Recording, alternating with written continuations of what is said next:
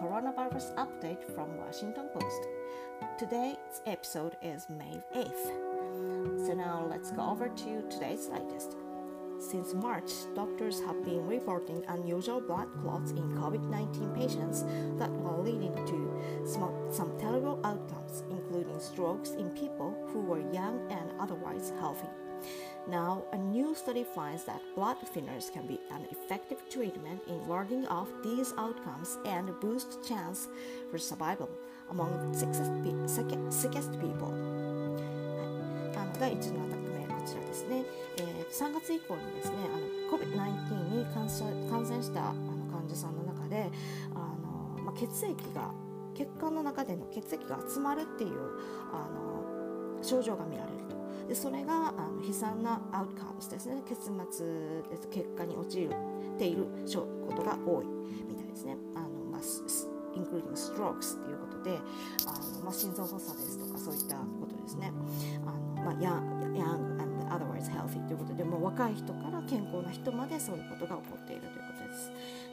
昨日一昨日とかでもワシントンポストに載っていたのが、子供に川崎病のようなそういう症状が出ていて、それは手足とかの末端の方に赤い発疹が出ていたりですとか、血管が目の結膜が充血していたりとかっていう風に腫れたりとかするような症状で、それが悪化するとやはりそれも心臓血管にが腫れて動かなくなるっていう動かなくなってやがて死んでしまうっていうような症状だということだったんですね。多分それにリレートしてるんだと思うんですけれども、で、New Study Finds ということで、それが研究されてですね、この度その Blood Thinner というのは多分血液を薄くする薬のようなものですね。きっとそういうトリートメントをするとサバイバルするチャンスがあったということで、今後の、動向が気になるところです。では次の段落です。These 7 siblings have lived under the same roof in more than 50 years, but when their mother was diagnosed with COVID-19, they flocked from 6 different states to be near her and camped outside her window. If these were going to be Mom's final days, we all wanted to surround her, the youngest sibling said. ということです。7人子供がいはったんですけれども、50年以上一緒に住んでなかったけれども、お母さんがCOVID-19 に感染してしまってダイアグノーズされた時に本当にバラバラの州に住んでいた子供たちが一斉に戻ってきてお母さんの元に、でも一緒には同じ屋根の下には住むことができないから代わりにキャンプをしてお母様の顔が見える距離にお互い住むようになったという話ですね。で一番下の息子さんが言うにはもしこれがお母さんの最後の日々になるんであったら自分たちはそばにいたいという話でした。今本当に世界中でその外出規制があって、イタリアとかでも本当に家族とか友人とかで集まってご飯を食べてとか本当に日本の常識では考えられないくらいのその濃厚接触といいますか握手が挨拶、ハグが挨拶、キスが挨拶でセックスもコミュニケーションだっていうもう本当にもう何倍もその濃厚接触っていうのが日常のコミュニケーションのある国とかでも自分のお母さんとか自分のおばあちゃんとかに会うことによってそういう老人の方がイミューンシステムが弱いのでそれで感染して亡くなってしまうのがもう悲痛でたまらないからだから会うのはやめましょうっていうようなお母さんおばあちゃんを亡くしたけなければ会わないようにしましょうっていうのが通説というような風になってたんですけれどもその会は虚しくといいますか本当に老人の方とかがたくさん亡くなってるんですけれどもそのご遺体にさえ会えないんですよねお葬式の時とかに。そうしたらばあなたはどっちを選びますかと私は思います。感染するかどうかというのは本当わからないんですね。健康な人でさえも今はもうこの人は大丈夫っていうのは覆されましたし、誰でも感染しうるっていうことが分かっている状況では会わない一人ぼっちで閉じこもっとくっていうのがいいのか、それとも会いに行くっていうのがいいのか、どっちがいいんでしょうね。はい、では次の段落です。In the week after Georgia allowed restaurants, hair salons, and other businesses to reopen, 546,159 out-of-state visitors showed up, mostly from surrounding states where restrictions were still in place, according to cell phone location data. Also in the data, more Americans seem to be staying at home even as restrictions are lifting. Check out maps that show country-level detail on where people are still out and about the most. ということで、ですね、ジョージア州がレストランとか美容室だとか、その他の、ビジネスとかも経済を再開しましたというお話なんですけれども、その1週間で、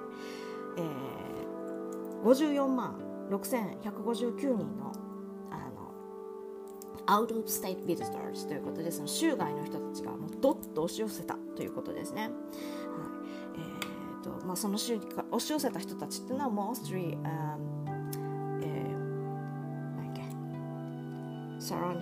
from surrounding states ということで、周辺の州の人たちで、そこはもうまだリストリクションがあるところっていうことなんですけれども、もうリストリクション破ってジョージア州行こうぜみたいになってるっていうことですね。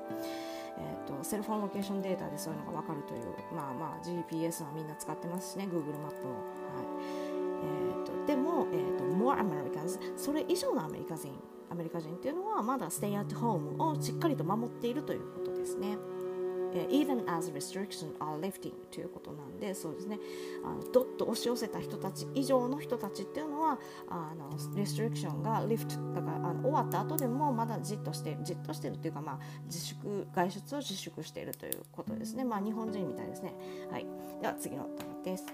The White House has shelved a document created by CDC that offers guidance to local leaders on how to reopen safely after determining that it was overly specific, according to a task force official, the Associated Press reported.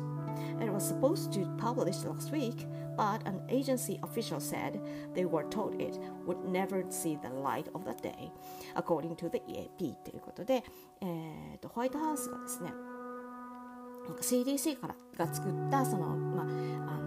タスクフォースオフィシャル、そうですね、コロナ対策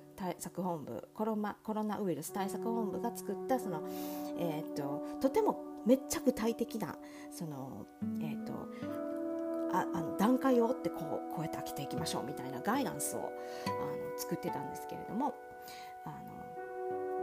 そうですね、has shelved documents というのは shelved っていう棚に置いてたってことですよね。そうですね、it was according to task force official the Associated Press reported ということなんで、それが published last week ということで、ついに出版されたというふうに書いています。The agency official said they were told it 日の目を来ることはないだろうですね。would never see the light of day ということなんで、日の目を見ることはないだろうって思ってたのに、まさか出版されましたみたいな。で、overly specific っていうのはめちゃめちゃ具体的にこと細かくこういうふうにこの段階でっていうふうに書いてたっていうことです。なんか面白いというかこうちょこちょことこう言ってることが矛盾したりするのが面白いですね。なんかその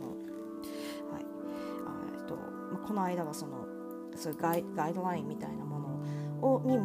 全然満たしてないのにリオープンし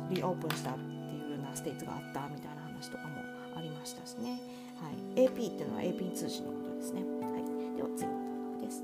Locations where black people are a high percentage of the population account for more than half of coronavirus cases and nearly 60% of death,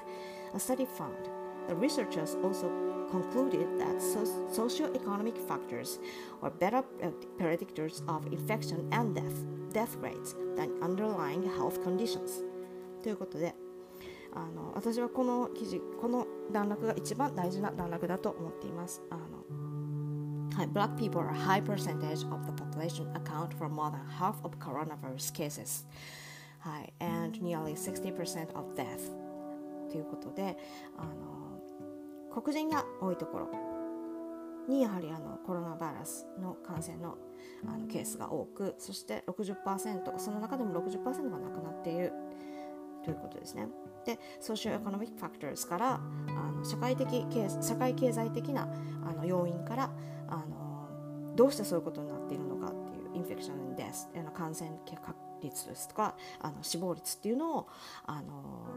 ですとか、あと健康状態ですね、そのかかった方とかの健康状態とかっていうのから見ていこうっていうふうなことを言っていますけれども、もう本当に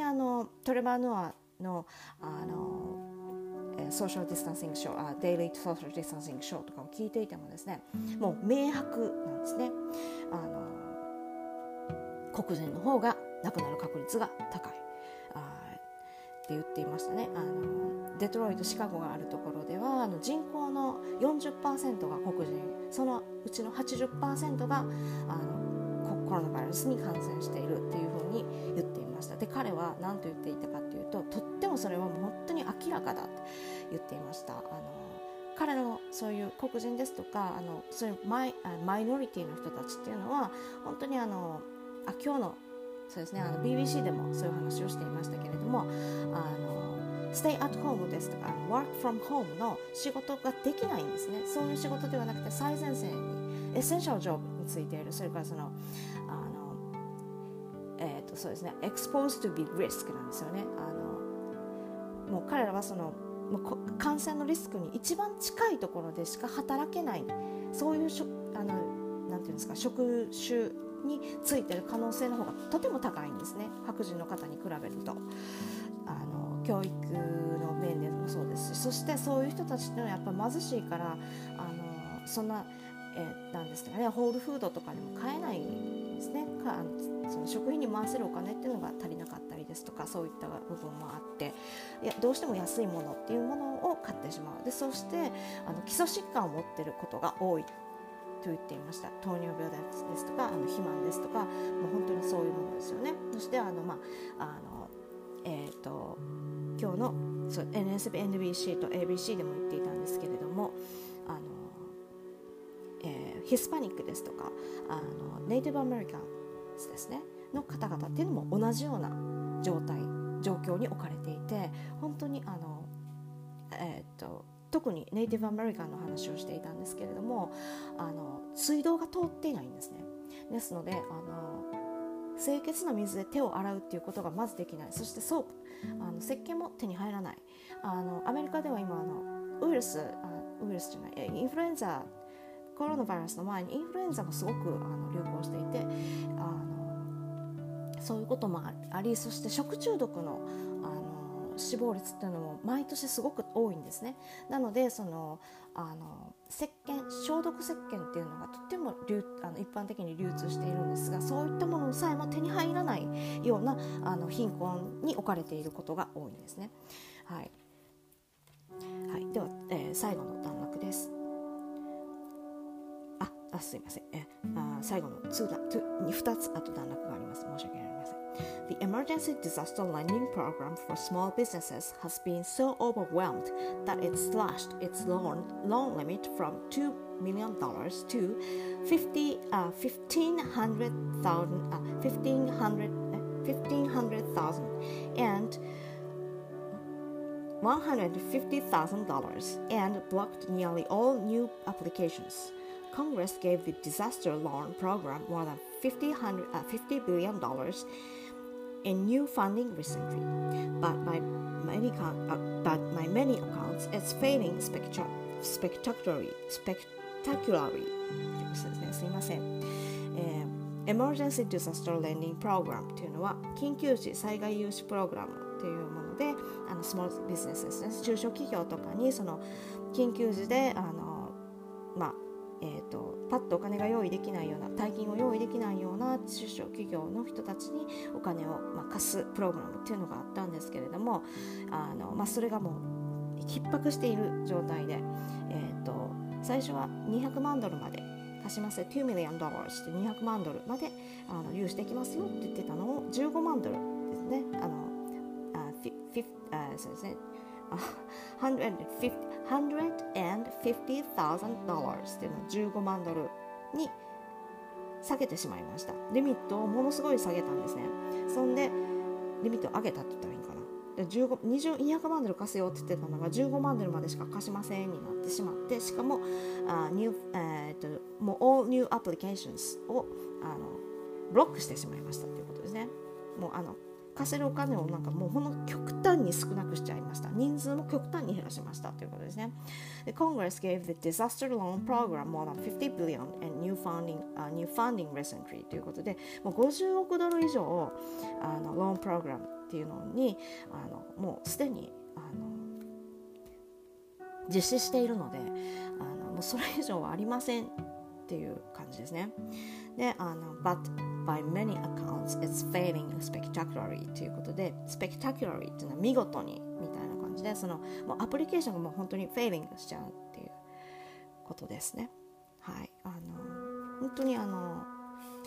うどの番組でも結構言ってるんですが、そのお金はどこに行ったんだっていうことですね。最初に、PPP っていうやつですね、ペンションのPPP っていうプログラムがあったんですけれども、それも本当にいやこれあなたは中小企業じゃないでしょうみたいなところの企業は最初にお金を取ったみたいな話をしていて、一頭に挙げたのがシェイクシャックっていうマクドナルドじゃないんですけど、ちょっと良さげなマクドナルドみたいなチェーン店が取ったっていうことで、でもすぐに返した。今ね、どこのニュースでも言われたせいもあったんでしょうけど、本当すぐ返したみたいですけど、本当にそういう会社がいっぱいあるみたいです。はい、では次の最後の段落です。More than 33 million Americans lost their jobs during the outbreak, and a new poll finds that 77% of them believe they will get them back when the crisis is over. Optimism is high, but economists warn over 40% of job losses could become permanent. Hispanics are nearly twice as likely as whites to have been laid off or furloughed, according to the same poll, showing the pandemic's disproportionate toll ということです。はい。これも今日の NBC でも ABC でもそして BBC でも言ってたんですけれども、33 million Americans 3300万人のアメリカ人がlost their job ですね。もう今無職の状態で、本当にニューヨークとかホームレスの人たちに配給というか、食事の配給をするんですけれども、本当にもう長い行列ができて、スネーキングって言ってましたけど、本当に長い行列ができているということです。で本当に2時間とか並んで、もうちょろっとしか食べ物をもらえないっていうようなことも言ってたんですけども、本当に彼らはもうお金を使い果たしたって言ってましたね。お金を使い果たしたっていうのは、それも食べるためにとかですね、もう支払いのためにもうありったけのお金を全部使って、それも使い果たしてしまって、もう食べるものがない。それから、本当に僕聞いてて痛々しかったのが、もう本当子供もすごくたくさんの子供が飢えている。もうちょっと信じがたいんですけども、世界で、2番目の、経済大国に住んでいる人たちが本当に配給のために長い行列を作り、子供たちが飢えているっていうお話を聞いて、本当にもう胸が痛いです。なんと言ったらいいのか分かりませんが、はい。で、もう3300万人というのは5人に1人が無職ということだそうです。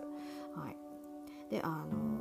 ですが、そのニューポールというのは、国民投票じゃないんですけど、そういう国民調査のものをしたところ、その 77% ぐらいの人たちが自分たちは get them back っていうふうに言ってるんですね。crisis over コロナバイルスのその危機が去ったら多分、仕事に復帰できるだろうというふうな、オプティミズムですね。っていうのはある、もちろんそうであってほしいし、今、ちょっと仕事が止まっているだけっていうふうにも見れなくもないんですけれども、本当に大恐慌のこと、もう本当にもう100年前なんですね。大恐慌っていうのが、世界恐慌っていうのがあったのが、でも本当にそれを彷彿とさせるような状態だっていうようなことを言っていました。はい。One over 40% of job losses could become permanent そうですね、オプティミズムはあるけれども、エコノミストですね、経済家の人たちは 40% ぐらいのジョブロセスはパーマネントになるだろうと、それも本当にとても現実的な話だと思います。日本でもそうですけれども、このコロナウイルスの蔓延によって大半の仕事がワークフォームホームでもいけるじゃないか、エッセンシャルジョブっていうのはもちろんあり得るんですけれども、それさえももしかしたらなんていうんですかね、コロナウイルスの感染の前にはそういったエッセンシャルジョブの方がもしかしたら AI に取って代わられるかもしれないっていうようなことをたくさん言われていた。でも実際はどうなんでしょうか。もう本当に人でなければならない仕事っていうのもたくさんありますけれども、それ以上にこのコロナウイルスの感染によって私たちの働き方っていうのを大きく見直さなければならない時代になったということがはっきりと分かったと思うんですね。それは本当に私たちが今から直面する問題で、それはホワイトカラーであろうがブルーカラーであろうが一緒だと思うんです。そういう中で、ガバメントにどこまで面倒を見てもらうか、そしていうだけではなく、自分たちで一人一人がどういった働き方をしていったらいいのか、働き方というかどうやって稼いでいったらいいのか、どうやって生活をしていくべきなのか、生き延びていくの、サバイブしていくのかということを考えていかなくてはいけないかなと思います。はい、そして本当にそうですね、今回の記事はなんかすごく昨日までと比べてとてもマイルドな内容なんですけども、最後の3段落ほどに一番言いたいことが詰まっていたのかなというふうに思います。仕事の問題、そしてレイシズムの問題、そのアンイクオリティっていうような問題ですね。そしてequality, social equality, unequality, health inequality, racial inequality、 いろんな unequality っていうののなんていうんですかね、そのもうちょっと隠されていた、見ないようにされていたようなものっていうのがもう明白になってきている、この世の中全体の動きだと思います。アメリカに限らず。はい、ちょっと今日は無駄なお話が長くなりましたが、